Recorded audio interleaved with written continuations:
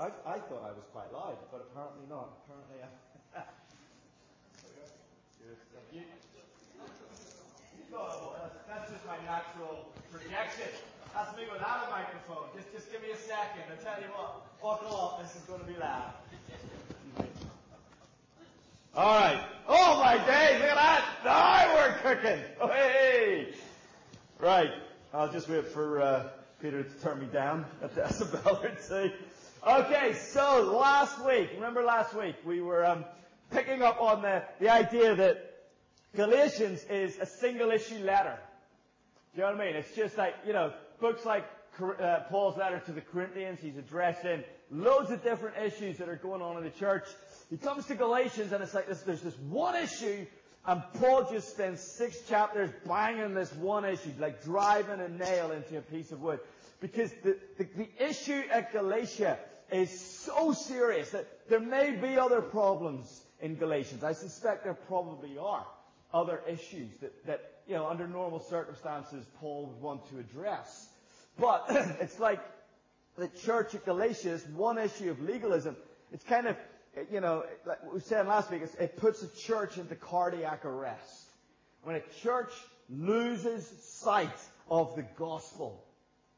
When a church stops thinking of itself as a bunch of sinners, just a bunch of broken, fallen, damaged, hurting people who are in so many ways falling short of the vision of life that God called us to. When we forget that that is what we are, and that we come trusting in the grace of God, trusting the mercy of God, trusting the compassion of God, trusting the love of God to us in Jesus Christ. When we forget that and we start to think of ourselves as good people who are going to church. When we start to think of ourselves as people who, God should be quite pleased to have us on His side. Do you know what I mean? Like the church was a disaster before we came along, but it's okay because we're here now. When we start thinking of ourselves as good people who just need to be shown just tell me what to do and I'll do it. Because I'm this great guy who can do the things that God calls me to. That is like heart attack territory for a church. That will kill a church stone dead. And we were thinking last week of the book of Galatians as like a spiritual defibrillator. I had to practice saying that several times today. A spiritual defibrillator. Now I know I can say it. I'm just going to keep saying it over and over again. The book of Galatians is like a spiritual defibrillator. All right? It always frightens me that I might have a heart attack next to one of these things. Do you know what I mean? They started putting defibrillators up all over the place. The idea that somebody who has no idea what they are doing is going to open this box and pump thousands of volts through my body when I'm like dying. It's like, I'm not sure I want that. I don't know. It just seems rather strange to me that we're putting this in the hands of completely untrained people and asking them to save lives. Anyway, all that aside.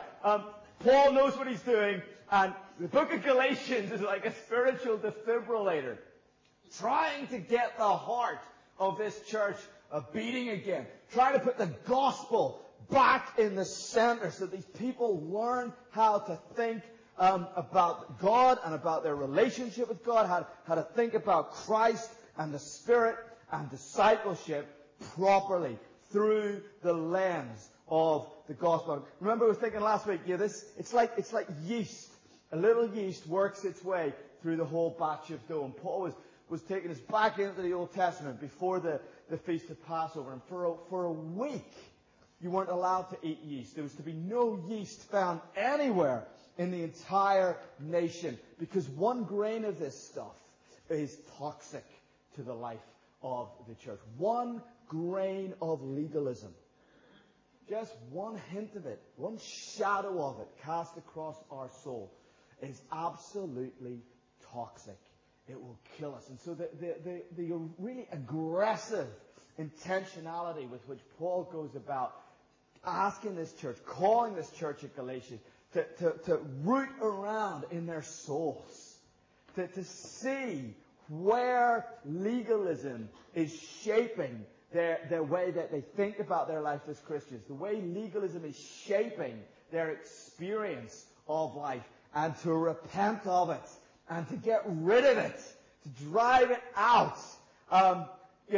Because only then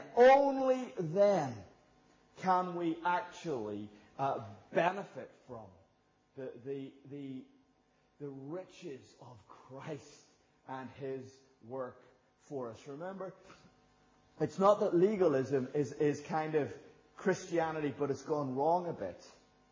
Paul said, actually, legalism, even a Christianized form of legalism, is a fundamentally different kind of religion that puts us in touch with very fundamentally different spiritual realities.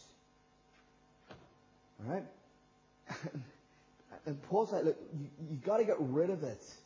Right? One of these religions puts you under the control of sin. It puts you under God's curse. It puts you in slavery under demons.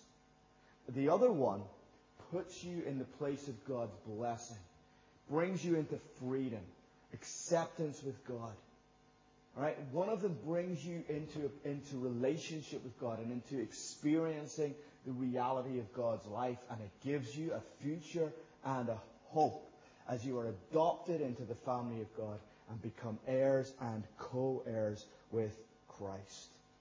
All right? They're different religions, and they cannot coexist in an individual or in a church. Insofar as you are a legalist, you are not a Christian.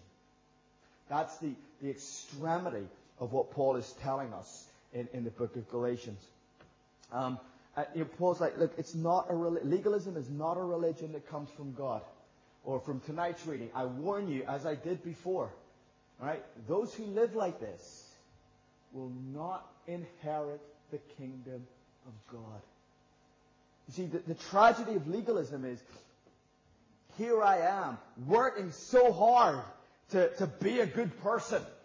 Working so hard to prove to myself and to the church and to God that I'm this paragon of virtue, that I'm moral and respectable and good. And actually, I am utterly powerless to withstand the reality of sin that is in my life and experience. Because I'm standing, here I am, I'm doing it with my own ability, my own capacity, my own resources, my own potential, and that is simply not enough to withstand the force of sin, my sin, finding expression throughout my life. And the tragedy is that you spend your whole life desperately trying to be good enough for God, and at the end of it, you stand before God, and He says, away from me, I never knew you. And the frightening thing about this whole situation for me is that the church at Galatia, in a sense, they had everything going for them. And this is a church that was established and planted by an apostle, by the Apostle Paul himself. This is a church that was taught the gospel by Paul, that is pastored by the Apostle Paul. That, he put in place teachers and elders who he trained. I mean, this is a church that has seen the reality of the Holy Spirit in the midst of their life as a church. This is a church, remember back in Galatians 3, that has seen the Spirit of God doing miracles in their midst. I think a church that had so much going for it was still able to jump tracks into a whole different religion. How did that happen? How did they get to a place where, having learned so much and experienced so much of God through His grace in Christ by the gospel, how did they get to the point? What was going on that they turned their back on that and went back again into slavery? Went back again into this whole different spiritual experience. And it frightens me because I'm not, don't think I'm being humble here. I'm just stating the blind and the obvious. But I'm not as good a pastor as Paul. I'm not as good a teacher as the Apostle Paul. And it frightens me that if a church led by and pastored by somebody of the caliber of Paul is able to make this mistake, it should terrify the possible. Like, we would be foolish to think that we were somehow beyond making the same mistake that has been made in the church at Galatians. And I think the reason is that we are, like I've said this a number of times, we are so susceptible to legalism. Legalism is our natural kind of religious orientation. And there's a number of reasons for that. And one is pride. You know, the thing with legalism is that it appeals to our pride. It resonates and connects with our confidence that we are brilliant. You know, I can do this. I can be good enough. I can be my own Savior. I don't need help. I don't need God to come into the mess in order to redeem me and restore me to Himself. I'm able to climb out of that mess all by myself. I can do it. I can do it. And that is so insidious and it is so deep in us. We hate being helpless. We hate having to be. We love helping other people. I've met so many people in church life who are like, well, you know, I'm the person who helps others. I don't need to be helped. I'm like, oh man, this is so bad. We hate it. And yet that's the heart of Christianity. That we need it. We need to be helped. So pride is a huge issue. I'll tell you another thing that feeds into this, and it's that we're not very clever. Right? Spiritually speaking, we're really thick. We are stupid. Right? We don't see things properly and clearly. And we don't value things properly. You know, I think in many ways we are so like the church through the generations. You go right back to the church in the days of Moses. And remember there's that extraordinary moment, isn't there, when, you know, God has redeemed them from slavery. He's called them out of Egypt. He's delivered them. He's brought them into His own presence. Christ is dwelling in the midst of the camp in the tabernacle. You know, they've got Moses leading them, and it's just, you know, they're free, and they're journeying to the promised land to be the people God has called them to be, to live in the land God has called them to live in the presence of God. And in the midst of all of this stuff that's going on, God's provided miraculously for them. Like every day, there's manna and quail, and there's like water pouring out of rocks, and it's just like, man, it's like a miracle fest. And there's a bunch of people who go, do you know what, Moses, we're going to appoint our own leaders to lead us back into Egypt. Because we want to go back to slavery. And do you remember the reason they wanted to go back to slavery? Because in Egypt we had leeks and garlic.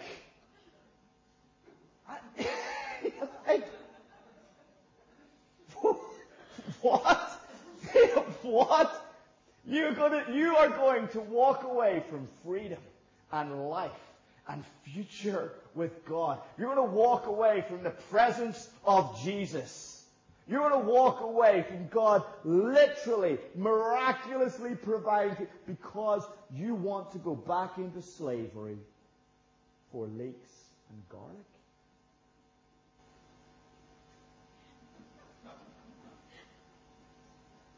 Isn't that exactly what's happening at Galatia? You see these miracles, the Spirit working in your midst. Life,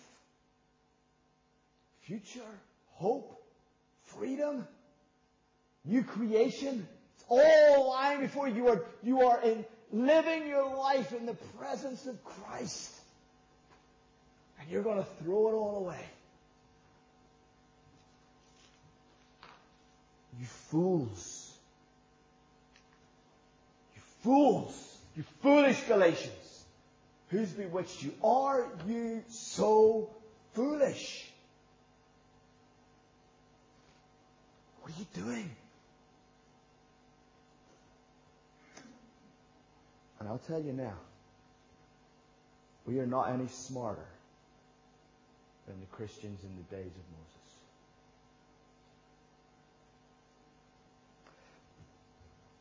Our pride makes us susceptible to legalism. Our spiritual stupidity makes us susceptible to legalism.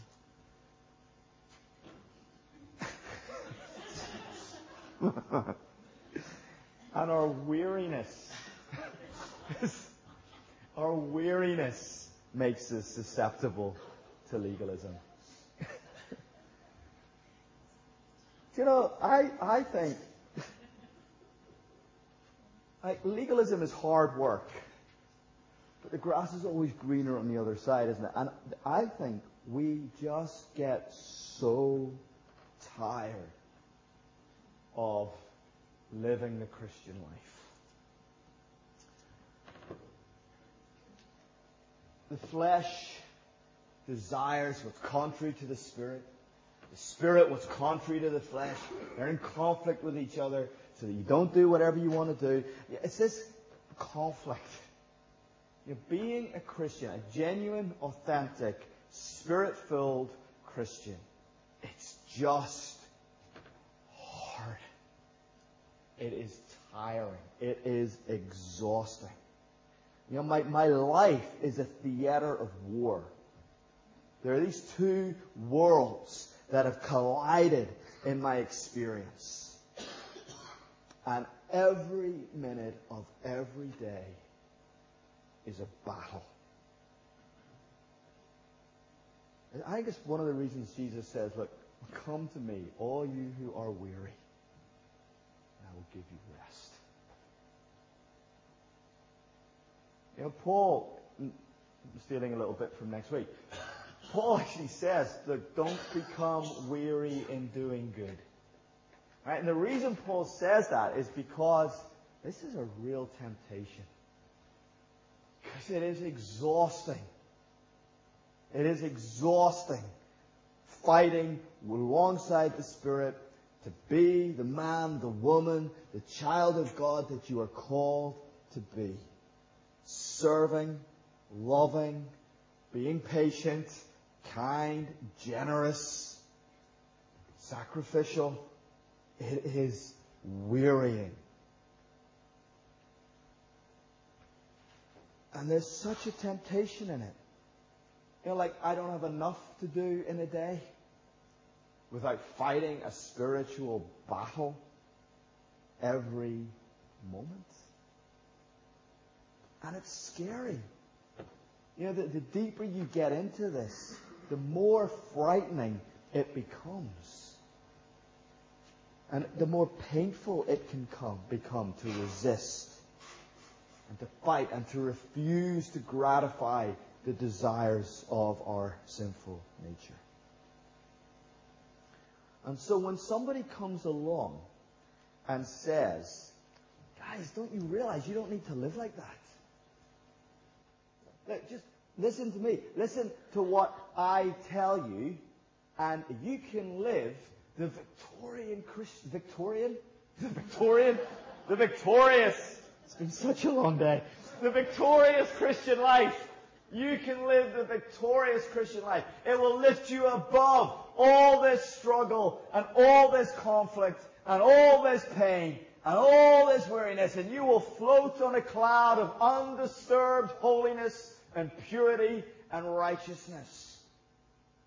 And when somebody offers us that, it's so appealing. Just come with us and follow the law like we do. And you'll find that you're able to live a life of holiness without all the aggro and conflict. Is that how the Galatian church ended up embracing legalism? Because it was tired of the fight? Because it's stupid and proud? And of course, the irony of it all is that it cuts you off from the very thing you want more than anything else. It alienates you from Christ. You see, every Christian, they want to love Christ, they want to be loved by Christ. And they want to live with at least a measure of integrity and authenticity as a disciple of Jesus. And legalism cuts you off from both of those things. And it leaves us with our own resolve and our own willpower and our own determination and our own strength of character. Because we're cut off now from Christ. We're alienated from Christ. He's become of no value to us. And we're left on our own. And I call this the theology of the bin lid. Alright? You take the law of God as if it's a lid. And it's like, we've got all this stuff going on in us. Alright? The sexual immorality, the impurity, the idolatry, the witchcraft, the hatred, the discord, the jealousy, the fits of rage, the selfish ambitions, the dissension. All that, it's all going on not all of it to the same extent. We all have our favorite sinful behavior and stuff. But this stuff is seething inside our character all the time. And if you don't believe me, listen to the next conversation you have with yourself in the shower. Yeah? Certainly for me, there's an image that's going to haunt you for the rest of the evening right there. But the things that you imagine yourself saying to people, just listen to your own heart. Listen to the narratives, the tapes that play in your heads. Listen to the things that you would like to do and that you would like to say to people. Be honest with yourself. And hear the sin that seethes within your own heart and mind. And you see, what we do is it's like a lid, and we kind of jam this lid down on this. We got to keep it buried. We got to keep it hidden. We can't let anybody else see this. And so it's right. And sheer force of will and determination and sometimes just deceit and hypocrisy. But we manage to keep it buried. But the thing is, nothing's ever changing. And that stuff, it's all still in there. And it's bubbling away. And the pressure is building and building and building and building until one of two things happens. Either my resolve weakens, or the force, the pressure, the desires of myself become so intense and so overpowering that I simply cannot restrain them any longer, and they simply boil over and erupt into full view of myself and probably the people around me. And the whole thing just goes sky high. Alright, so, pick your sin. Or maybe it's the anger or the sexual immorality or whatever it is. It feels like for weeks and weeks and weeks you're doing just fine. And then suddenly, bang, it's right back there. Suddenly you lose your temper again. The rage just boils over. Or the lust boils over. And there's nothing that you can do to stop it. But eventually, it blows out, but then it kind of, the flood runs out of energy. It's like I have this big blowout, and then it's all right, because then I can grab the bin lid and I can put it back on. I can keep it all hidden again till the next time. And I convince myself, next time it's going to be different. This time the lid's really staying on.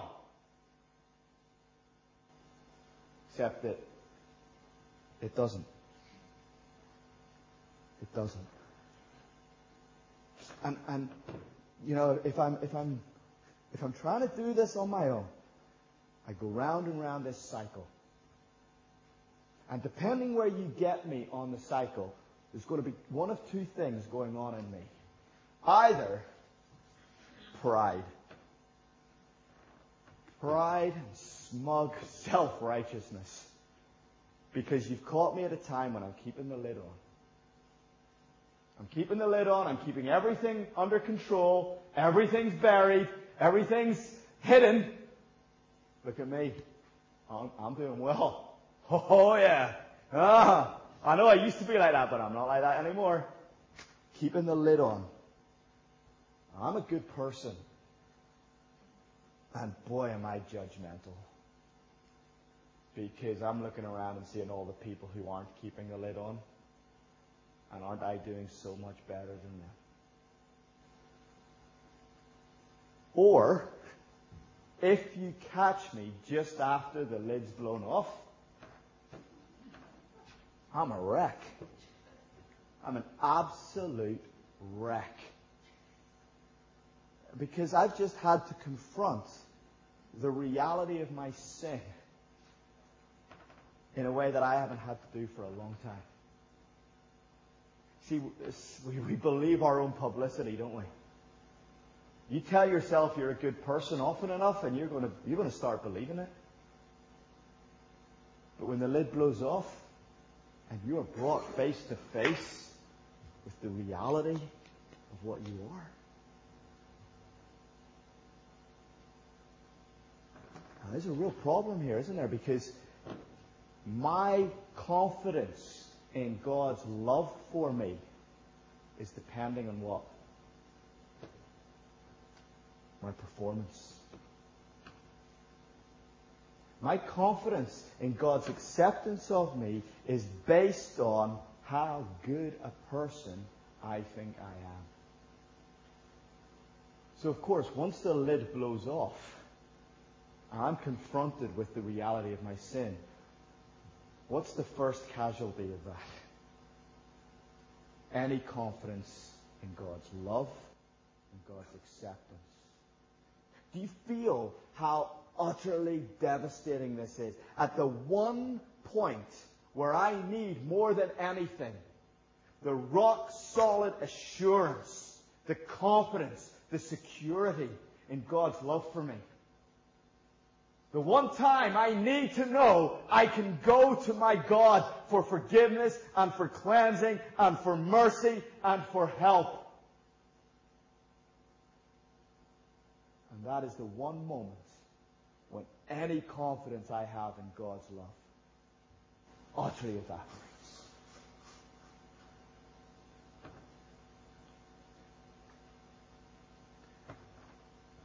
Caught in this cycle. And I just go round and round and round. Nothing changes.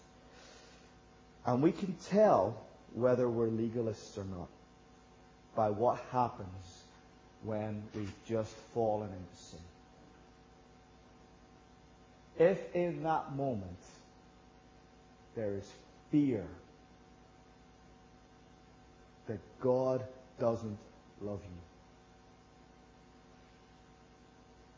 then there's legalism.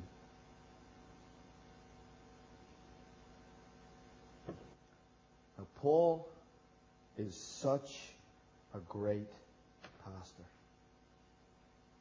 And what he's calling the church to in chapter 5 is, he's like standing there, and you can imagine the tears running down his cheeks. And he's just saying,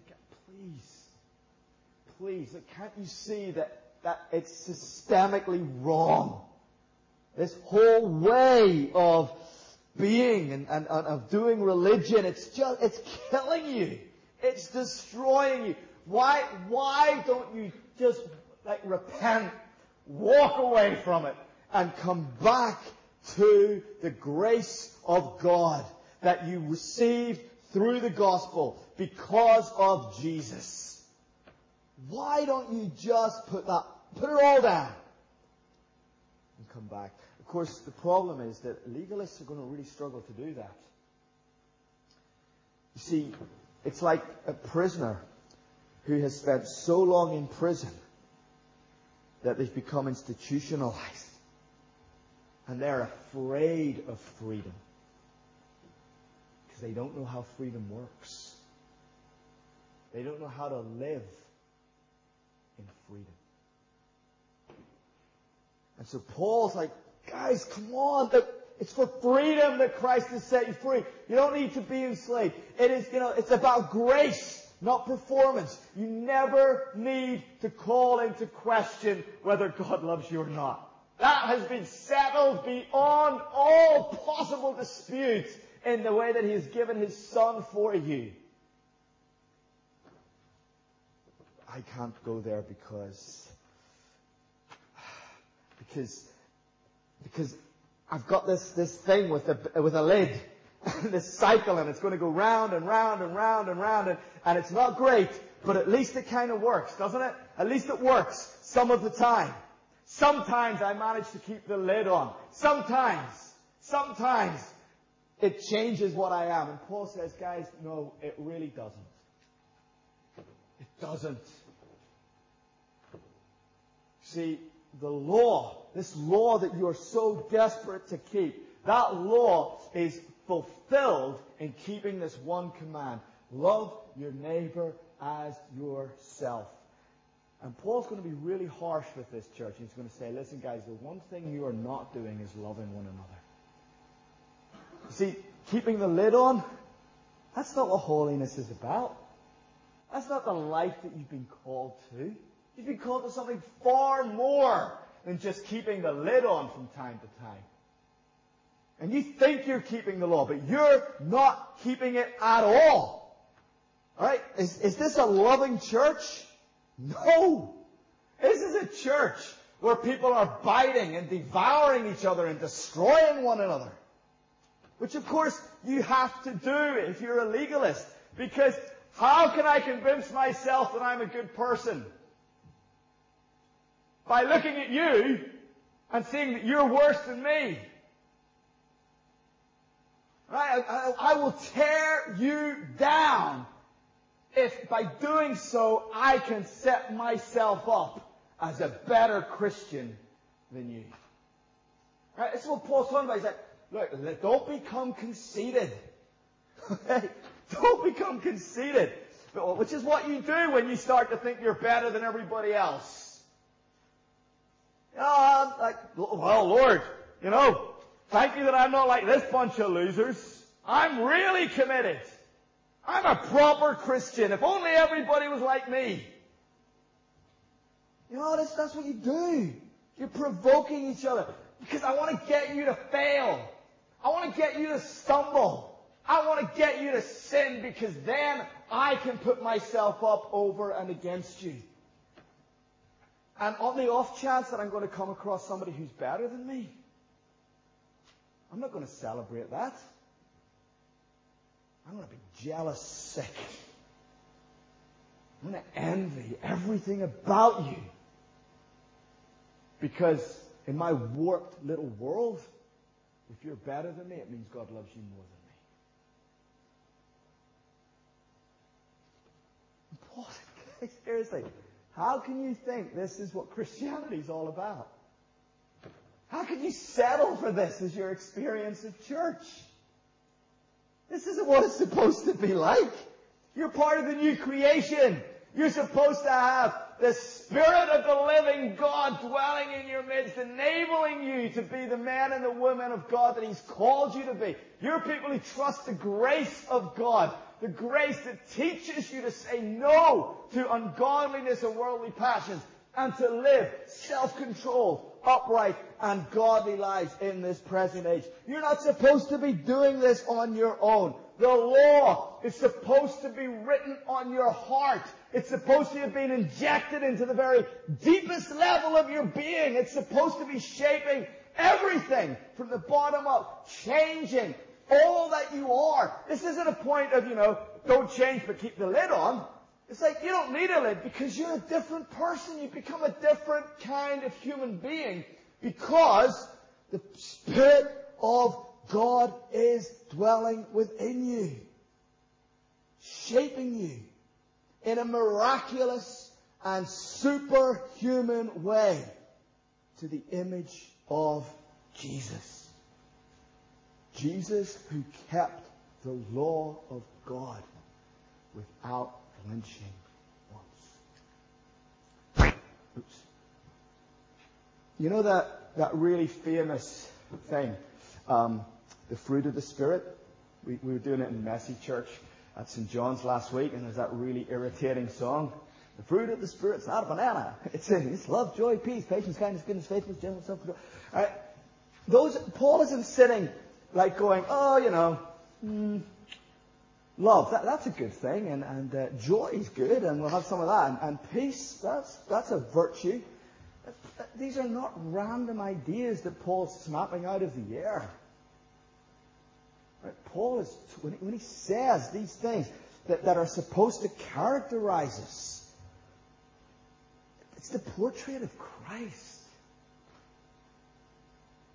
Christ was supremely the man of the Spirit. That's what Messiah means. That's what Christ means. He is the one who is anointed by the Spirit of God. And that same Spirit is at work in us, changing us, transforming us to become like Him. So we don't have to pretend. We don't have to put a lid on stuff to restrain it and hide it and bury it. Because that is being changed and we are becoming different people. The hard bit's at the start. Like, really? Oh, that's the hard bit, right? Like 100 horsepower. Now, this is an image we've been playing with all the way through this series. It's an image that I nicked off another preacher, a guy called John Piper. You watch that guy pulling a train along the tracks. There is something kind of impressive about it. Do you know what I mean? You look at it and you think, you're nuts, but it is quite impressive. That's not really how trains are supposed to work, though, is it? I mean, I think maybe East Anglia and railways, sort of. But, and it is this thing, isn't it? It's like, we're not supposed to be the ones who are doing all the work to make the law a reality in our lives. Right? It's just not the way it's when you see someone who isn't a Christian but who lives this like insanely moral kind of life, it's quite impressive. But it's really not how it's supposed to work. And there's nowhere near, if I can put it this crudely, the performance that there should be. You see, trains work better. Not when you're pulling it along the track, but when you're sitting in the carriage.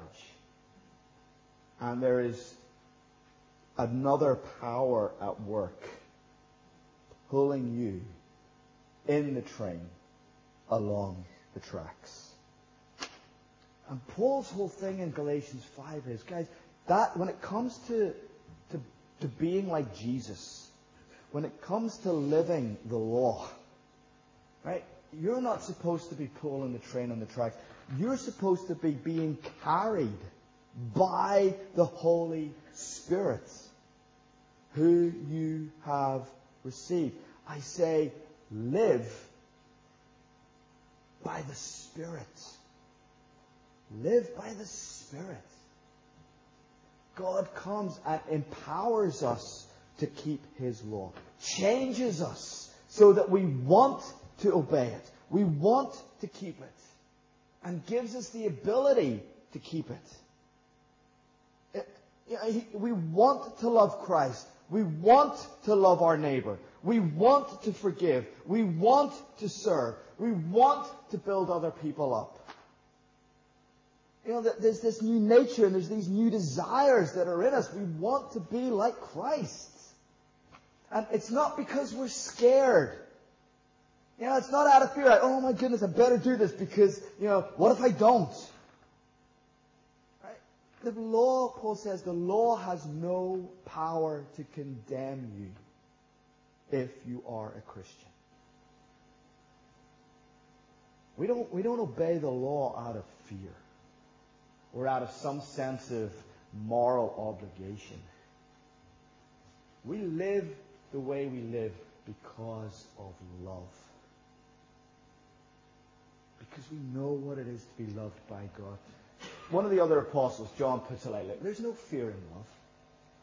Perfect love drives out fear. Fear has to do with punishment. The one who fears is not made perfect in love. Remember that. Fear has to do with punishment. Oh, hang on. What's going on with that? Alright, so yeah, Paul's realistic. He knows that we don't always do what we want. Alright, there is still this flesh, this sinful nature, and there are days when it wins. And we end up not doing what we want. Because what we want is to be like Jesus, right? But there are days when we don't. There are days when we sin. So are we scared?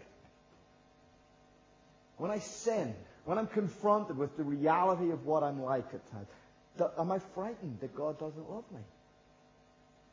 Am I frightened that God doesn't accept me? Am I worried that God's grace might not stretch that far? Absolutely not. You see, I'm led by the Spirit. I'm not under the law. And if I am not under the law, then the law cannot condemn me. Do you understand? You've got to hear that. Right?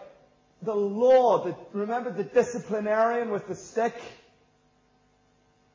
Right? It can't hit you. You're not under law. The law cannot condemn you. There is no condemnation for those who are in Christ Jesus, which means that you can be absolutely confident of God's love for you in Christ, precisely at the moment when your sin is finding its fullest and most devastating expression. Even then, especially then, because you really need it, you can stand as a child of God and go, I'm not condemned. I am loved in Christ. And I am free.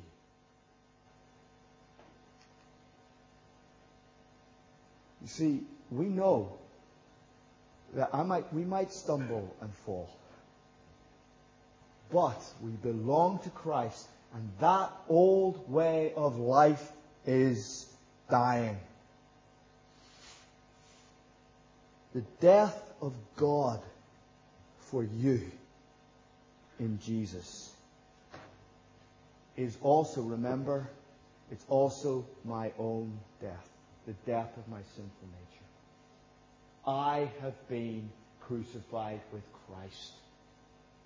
It's dying. And I was saying this at Bixley a couple hours ago. There's a sense in which we need to be really quite cavalier about our sin. Teaching a little kid to walk, they're going to stumble, they're going to trip, they're going to fall. So what do? You pick them up. And you put them back on their feet, and they walk again. We're learning to walk in the ways of God. We're learning to walk by the Spirit, to keep in step with the Spirit. You're going to fall. You're going to stumble. You're going to trip. Okay. Does it change God's love for you? Does it change His grace? Does it change His mercy? No! So what? Let Him pick you up, put you back on your feet, and start walking again.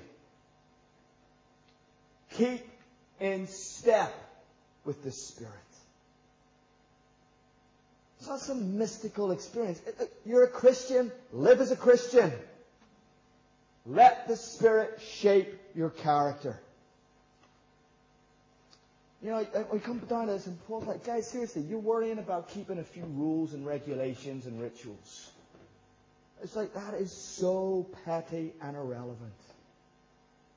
Right, when we get into this next week, we're going to see, or in a couple of weeks, Paul's whole point is really, in a way, who cares?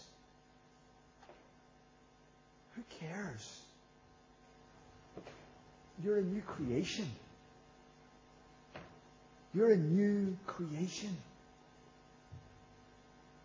Do you really think it matters whether you keep a few religious ceremonies or not?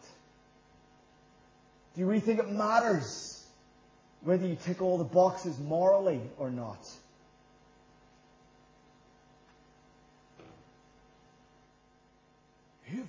You have the Spirit of God living in you. You have the life of God flowing through you. You have the power of God shaping you and keeping you. And you have the future of God in a new creation.